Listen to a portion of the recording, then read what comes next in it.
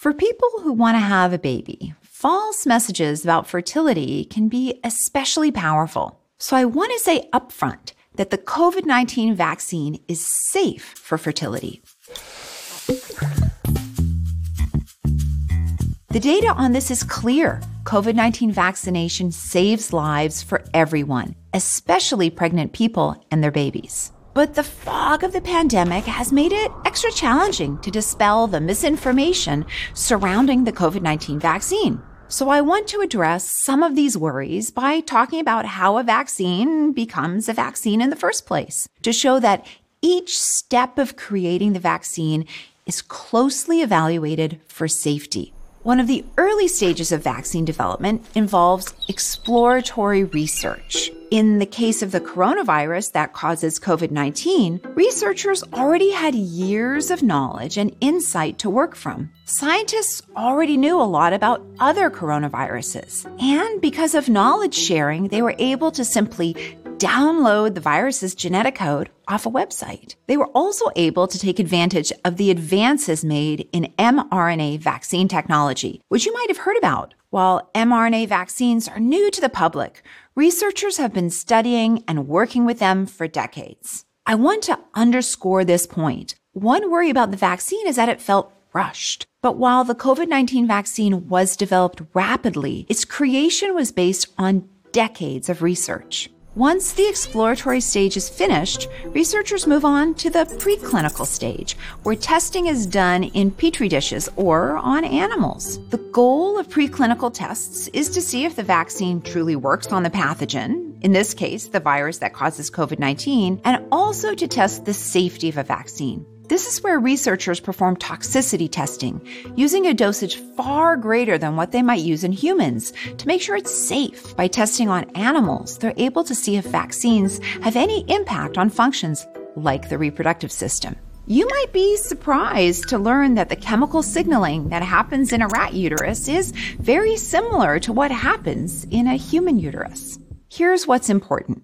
Researchers don't move on from the preclinical testing phase until they prove that the vaccine is unlikely to harm anyone. This is a rigorous process that goes through FDA approval. Once the FDA approves, the next step is the clinical development or clinical trials, testing in humans, which is a 3-phase process. Phase 1 starts with a small group of people, usually less than 100 very healthy adults. By Phase 3, researchers are working with thousands or even tens of thousands of people. Because of the urgency of COVID-19, researchers save time by overlapping these phases, using early data from each phase to design for the next. In other words, no steps were skipped. Now, it's true that clinical trials for the COVID-19 vaccines didn't include pregnant people, and that's not unusual. Pregnant people are currently part of a protected class that typically aren't included in testing new vaccines or new drugs. I completely understand the worries around this.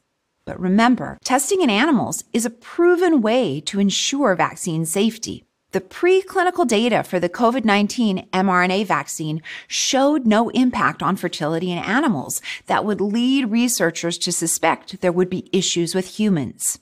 Even after the vaccine has been approved by the FDA and made available to the public, there's still work to be done. These are called Phase 4 trials, where researchers and regulatory agencies track how the public responds to the vaccine long-term, monitoring side effects, collecting and analyzing data from a much wider population. And now we have even more data to reassure us about fertility.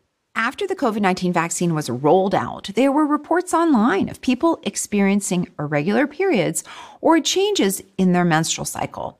This, understandably, made people nervous about a potential effect on fertility or an unknown effect of the vaccine. We didn't have any data about irregular menstrual cycles from clinical trials to point to, and that is problematic. But given the rush to get the data, it would have been hard to collect because people would have had to track cycles before the vaccine.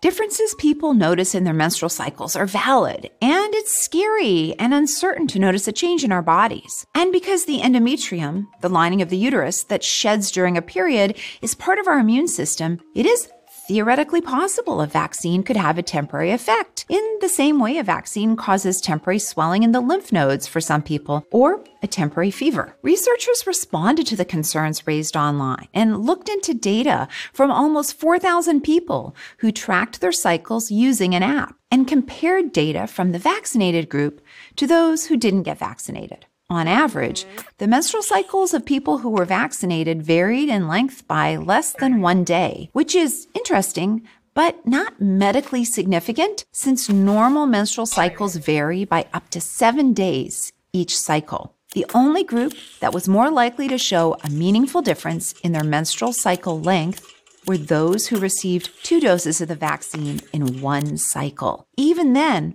what they observed was temporary. Their cycles went back to normal within 3 cycles. And we've continued to gather data. We now see the importance of vaccination for those who are pregnant, as the risk of mortality in pregnancy with COVID-19 is 1.6%. That's 22 times higher than the risk of mortality in pregnancy for those without COVID. And unvaccinated mothers and pregnant people who do get COVID-19 have a much higher chance of being admitted to the intensive care unit. We also now have data showing that infants from people vaccinated during pregnancy do have antibodies to help protect them from COVID-19.